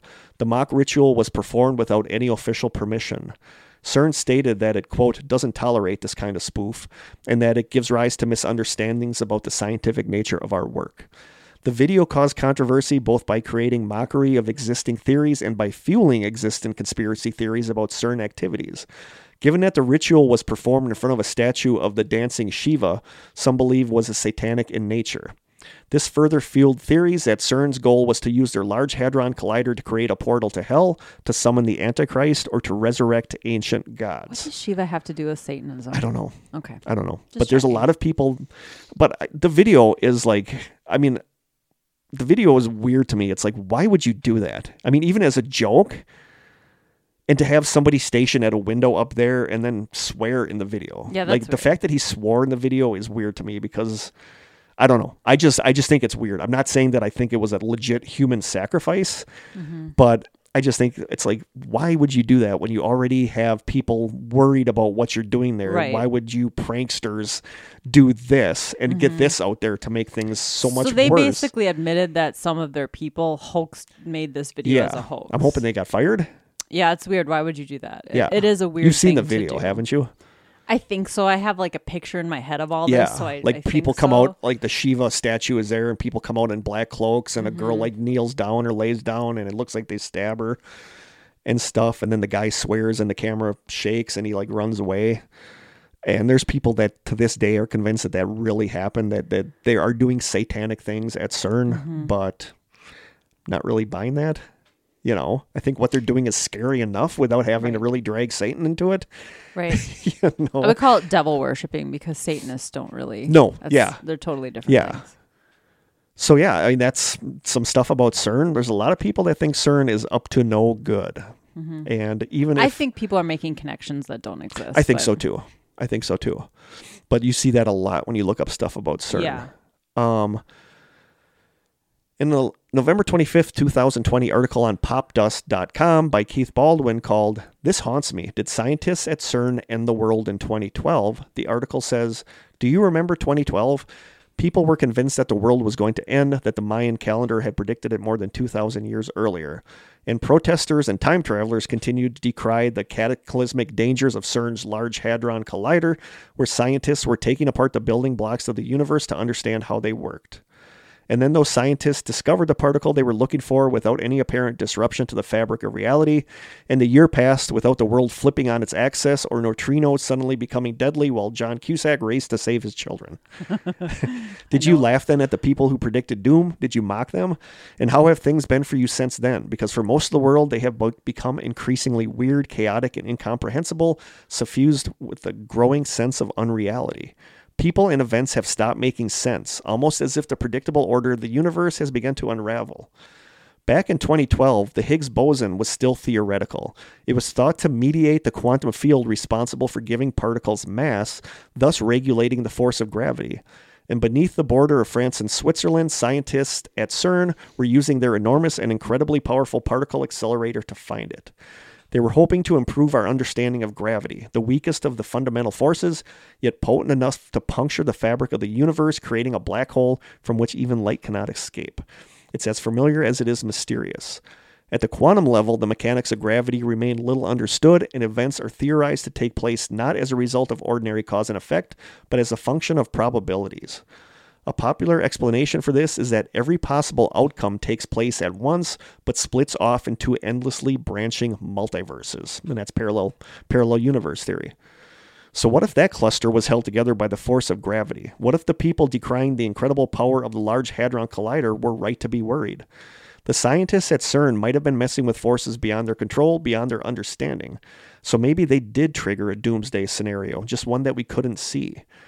3 weeks after they announced the discovery of the Higgs boson, the sun shot out the largest solar flare in more than a century. If it had struck the Earth, it would have caused trillions of dollars of damage to electronics worldwide. It missed us by the astronomical equivalent of inches. That was just the beginning.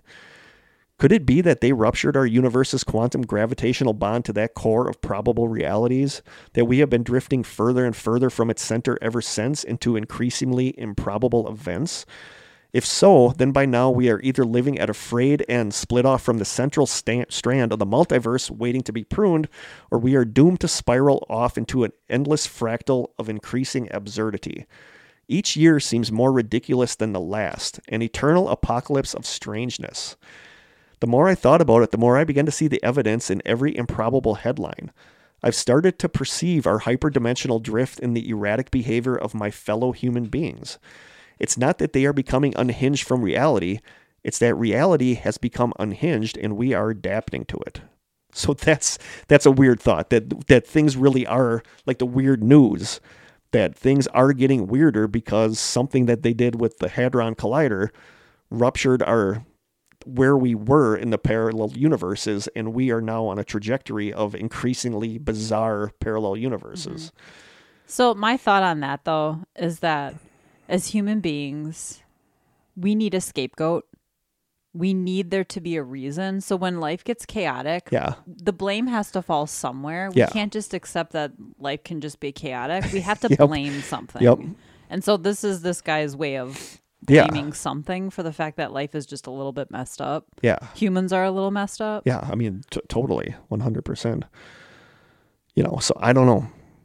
But, and say we are living in a simulation. According to an August 10th, 2020 article on Scientific American called, quote, "Could we force the universe to crash?"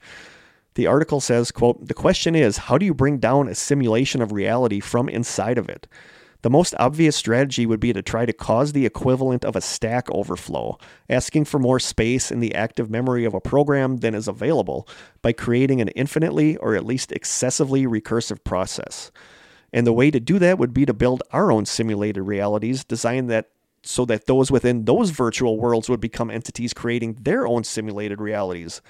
All the way down the rabbit hole. If all of this worked, the universe as we know it would crash, revealing itself as a mirage just as we winked out of existence. It's like turning two mirrors Yeah, facing each it seriously is. Because if we're in a simulation and we create a simulation and give them the ability that the power is getting sucked up exponentially. But interventions like this risk undermining the reason for a species running such simulations in the first place, which would be to learn something deep about their own nature. Perhaps letting it all crash is simply the price to pay for the integrity of the results, or perhaps they're simply running the simulation containing us to find out whether they themselves are within a fake reality. So you get to really mind-blowing stuff, So if we are in a fake reality, say we are simulated, maybe the people that simulated us are also simulated. Right. And at And some so point, on and so forth. There's not going to be enough power and everything's just going to poof out, And in a September 27, 2020 article called, Are We Living in an Artificial Intelligence Simulation at Unite.ai website? And I thought this was really interesting. The article says, quote, the human simulated perception of time differs from the time experienced in a computer, especially when you factor in quantum computing. A quantum computer would enable time to be non-linear. We could experience the perception of time without the actual passage of time. Even without the power of quantum computing, OpenAI successfully used large-scale deep reinforcement learning to enable a robotic hand to teach itself to manipulate a Rubik's Cube. It was able to solve the Rubik's Cube by practicing for the equivalent of 13,000 years inside a computer simulation. Oh my gosh. So they can make 13,000 years pass inside a computer simulation in a matter of whatever, weeks. So a simple way to think about that probably is like I'm playing Skyrim right now because it's the game that goes on forever and ever because of all the side quests. You never actually stay on task, but it's sort of like sleeping. Yeah. You can stay at the end and you heal during that Yes. time. So you speed up time and a lot of stuff is happening in that, but it's sort of condensed into just a couple seconds. Yeah. But it's also kind of like real life dreaming where I can fall back asleep for like 3 or 4 minutes and have a dream that seems like it went on for longer than that. Up for hours. Yeah. Yeah. Yeah. So they're saying that perception. in computer space, inside computer space, in quantum computing, you can make something live 13,000 years in a matter of hours or something like that. So if we were, it's all about math. If we were living in a simulation, our whole history together, yours and mine, might have only lasted realistically a second, but feels like 15 years. So we'll kind of end that with the mind-blowing stuff. But I'll end this with this article from Vice.com from March 11th, 2019 called, quote, How the Mandela Effect Theory of False Memories Took Over the Internet. The article says, quote, scientists at British University Leeds in 1973 were doing an experiment and ran into some anomalies with it. They hypothesized that in order to explain away the anomalies, there had to be a particle 40 to 70 times the mass of a proton, a boson which would mediate weak interactions, and they named this theoretical particle the Mandela particle, which is weird. In 1975, a team of scientists from Durham University tried to replicate the measurements, but couldn't, and other scientists after that also couldn't replicate them, leading the original team to admit that the likelihood of the Mandela particle is, quote, not as large as we thought at first, and their methods may have been faulty. So I just thought that was kind of an interesting piece of trivia, that there was at one time something named a Mandela particle, but then they couldn't recreate it. That's so weird. So it was like it didn't exist. Interesting. So I'm going to end that. Is that a synchronicity? Kind of a synchronicity. Yep. Speaking of, real quick, did you start season 2 of How You're Not Like? yet. Okay. So I just want to end this whole thing with this quote from that same article. It says, one thing that differentiates the Mandela effect from conspiracy theory, however, is that it doesn't claim to have found an answer. Indeed, it only asks more questions. Reddit user 9demonbag says, quote, What makes this the biggest thing since sliced bread, for me at least, is all the possibilities. There's so much potential if you could just find the forces behind it. Mm-hmm. And that's what it It's all true. boils down to, is that, It's a very succinct way of putting it. yeah, like I 100% believe in the Mandela effect. Yes. I don't think it's as widespread as other people do with everything that they're throwing as evidence. Right. But there's the Fruit of the Loom logo. It's not even a question in my mind. I know what that looked like when I was a kid. Mm-hmm. You know, I had that underwear. I used to look at that logo with the fruit and the cornucopia that never existed. So somewhere along the line, reality changed, and that is no longer there. Mm-hmm. I think the what you said about being more widespread than it actually is, that's that whole thing about humans needing to blame something. Yeah. So they hear about this Mandela effect and all. That's and why then when they can't find their keys, right. They're, you know, so there you go. What do you think? Well, again, I buy the idea of simulation theory. I think it could explain a lot. I wouldn't be surprised. I just don't like it. Yeah. Because then I start asking questions like, well, if someone's controlling everything, can you stop with the tsunamis? Can you stop with the cancer? But, you know, like the whole thing with the pandemic and all this stuff, Mm-hmm. that's an example of how reality is kind of getting out of control, and we're getting more... most of it called it absurdity. You know, instead of weirdness, most of it said that we're almost, and I agree with that one article that says if something happened with CERN and it disconnected us from a main fiber we were in for our universe, that now we're drifting away into more, we're getting into like universes that are more absurd than the last. That stuff is just weird now and not right, you know? So there you go. CERN, Mandela Effect, and simulated reality in a nutshell. Yeah. So, Do your heads hurt now? Yeah, I'm guessing they probably do. Do you need to take a nap? I get it. I get living in a simulation, and I get why people like Leonardo da Vinci could do amazing things. Is because they somehow found a way to hack different levels of the simulation we're in, that they were able to see things like that we can't. You know, like if this is all computer code, maybe they could see things we can't. Right. I don't know. But there you go. But if we are a simulation, it doesn't make you and I any less real. We're just real in this simulation, you know? But also not real. But also not real, because we are the Sims. Real life, we are advanced versions of the Sims. Right. You know, like I said, it's like kids with an ant farm. Yeah. That gets to be like, if you've Stephen King's book Under the Dome. Yeah. Did you read it? It was a TV show. Did you read it? Yes, and I watched the show but too. the book, spoiler here, what kind of happens at the end is that when the dome comes down and stuff like that, you find out it's basically like an alien version of kids watching an ant farm. They're like, what would happen if we took this town and plopped this glass down on it and trapped all these people in this town? And that's aliens. Like, it's like an experiment. It's like an experiment. Yeah. And that's kind of what we are an experiment. I don't like it. Krista doesn't like it. Nope. What do you guys think? Let us know. Krista noped all over that. So let us know what you guys think. Sorry if it's just a rehash of our old episode, but new people. I think it was new information. There's some new information. Yeah. So let us know what you guys think. Or was it? Okay, since we're running a little bit long with this one, we're going to skip a tarot reading, and we're going to skip a listener question, give you guys a couple more days to enter another one. What about a joke? Are we going to do a joke? We'll do a joke. We got to do a joke. So you guys ask us any questions you want. The link should be in the strangers. And we are going to do our song thing. Yeah, Kurt and I are going to sing. No, yeah, we're going to sing Islands in the Stream. We're doing the thing now with the 30-day music challenge where you have to pick a song. And our song for this time involved a title that has a color in it. Mm-hmm. Did you pick one? I did. Oh, I thought you did at the start of the episode. I didn't, but then I Googled like that and phrase, it popped up. And there were several that I was there like, were oh, a I love bunch. that song. There were a love lot that I song. wanted to do. I'm not going to say it. to I'm not going to say pick it in case yours is one of them. So you go first. Mine is the Rolling Stones, Paint It Black.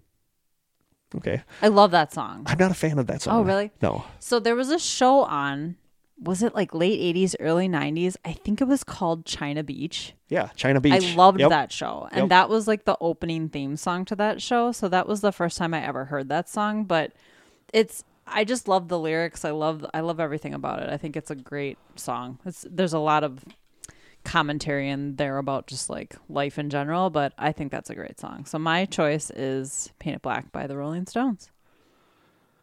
It's an okay song. It was not like, you know what song I really like by the Rolling Stones that like never really shows up in their super popular songs, but a song I love is Waiting on a Friend. It doesn't even ring Seriously? a bell to me. It's like 80s era Rolling Stones, but it's good. Mm-hmm. I'll play it for you after the episode, but I really like, I'm not a Rolling Stones guy. I'm just not. They have some good stuff. Well, they always say, are you Beatles or Rolling Stones? Totally Beatles. Totally Beatles. Totally Beatles. Yeah. I can't even believe that's a comparison. I know, right? Their music is so different. Yeah. But there were songs like I did the same thing you did, where I Googled songs with colors in the title. Right. And there's you a just bunch. Don't think of it. No, there's a bunch that are on there that I would love to do, like Brown Eyed Girl. That was is one a classic song. Yes, totally. Procol Harum's Whiter Shade of Pale is a I good love song. that song. Yeah. So I thought about doing that one. Oh, now you're mad. Yes. Krista's mad now that she didn't pick that one. Goodbye Yellow Brick Road. Yep. I love that song. Yep. And there's a lot of them, but I'm going with the song that I love. And probably I've never heard of. You probably did. Okay. Maybe not, though. It's from the 80s. It's not a big 80s person. It's an 80s song, and it's one of those songs that was never like a huge 80s, and that's nothing like Walk Like an Egyptian or Girls Just Want to Have Fun, but it's an 80s song, and it's one of those songs that if you were like from that era, if it came on the radio, you would turn it up and you'd be like, this is such a good song. Mm-hmm. And it's one of those songs that I still have on my flash drive in my car that I listen to. My music stuff, and it's just one of those songs that just makes me miss being in the 80s, and it's just a good song. And it is the song Midnight Blue by Lou Gramm. It is such a good song. I'm sure if I hear it, I'll know. You know, and then it's got this one part in the song where the drums kick in and the other stuff kicks in, and it's just so good. Midnight Blue. Midnight Blue by Lou Gramm. I love, love, love that 80s song. That reminds me of back then good when times. Life was good and before the Mandela when I had Effect hope still, and it was just we weren't in a simulation. We weren't in a simulation, and there was no Mandela Effect, and CERN didn't botch everything up, and yeah, good times. Awesome. So those are our songs for this time. Sweet. You cool. ready for a pickle joke? I'm ready for a pickle joke. Okay. What? These are so bad. We'll do one listener question. How about that? Yeah, you look it up while I'm reading a pickle joke. There's a picture to go with it, a drawing, a rendering. What do you do when a man with a shotgun demands all your pickles? Hand them over? You give him both barrels. Okay. That one's actually not that funny. bad. At least that one's actually kind of funny. Do you want to see the picture? That's the picture. That's cute. That one is actually kind of funny. It wasn't bad. I mean, they're all bad, but that one at least made sense. Some of them are just completely nonsensical. I am freezing. This is the point in the podcast when we've been down here for like 2 hours. Krista's always cold. So cold. She gets this blanket or jacket and she just progressively like wraps it more around her. Wow. Okay. This is our question for today. We'll do 2 of them because the other one might be short. Okay. First one, you have to relocate to a new country for 30 days. What country do you pick? Greece. England. I love how we were both just like, boom. Yep. England. All right. In a heartbeat. Next one, if you could start a charity of your own, what would it focus on? Animals. Animals. Totally animals. Totally animals. Yeah, totally animals. And children maybe, but... I really like the St. Jude's thing, like helping families that have to go to hospitals, like with children in hospitals. I think that's a super good charity. Yeah. I agree. There's a lot of good ones. There really are. Yeah. Animals just come to mind because they're so helpless. Yeah. You know? Yep. And I love them. I do too. So that's just like our first go-to. That was our fastest ever. Yeah, wow. Boom. England and animals for me. Greece and animals for Krista. Greece and animals. I think that's probably it. I think so. Anything else? Nope. No. Happy spring. Happy spring. It's actually a week from this weekend. Tonight's a daylight savings time. It is. I know we're going to lose an hour. So it's going to be dark well, not dark, but the sun's just going to be coming up when you get here. And I don't like that because I like driving down here when it's light. Mm-hmm. We could come a little later. I'm already worried about hitting deer on the highway when I'm got my coffee in one hand and my McGriddle in the other, and I'm driving at my and you're knees, texting. And I'm texting and I'm nose. steering with my knees. Yeah. So, right, I didn't need to know that. Yeah. And when my chest's hurting like it is, who even knows if I'm going to be here next time? Stop it. If I'm not, just do the episode, leave this microphone on, and I will try to show up and talk. Sweet. I like it. I mean, I don't like it, but it'll just be like my ghost. You can at least haunt me. It would just be my ghost stomach grumbling all the time that you would hear. Did you hear that? Did you hear that? So I think From Krista and I, from the strange cellar. Until next time, stay strange.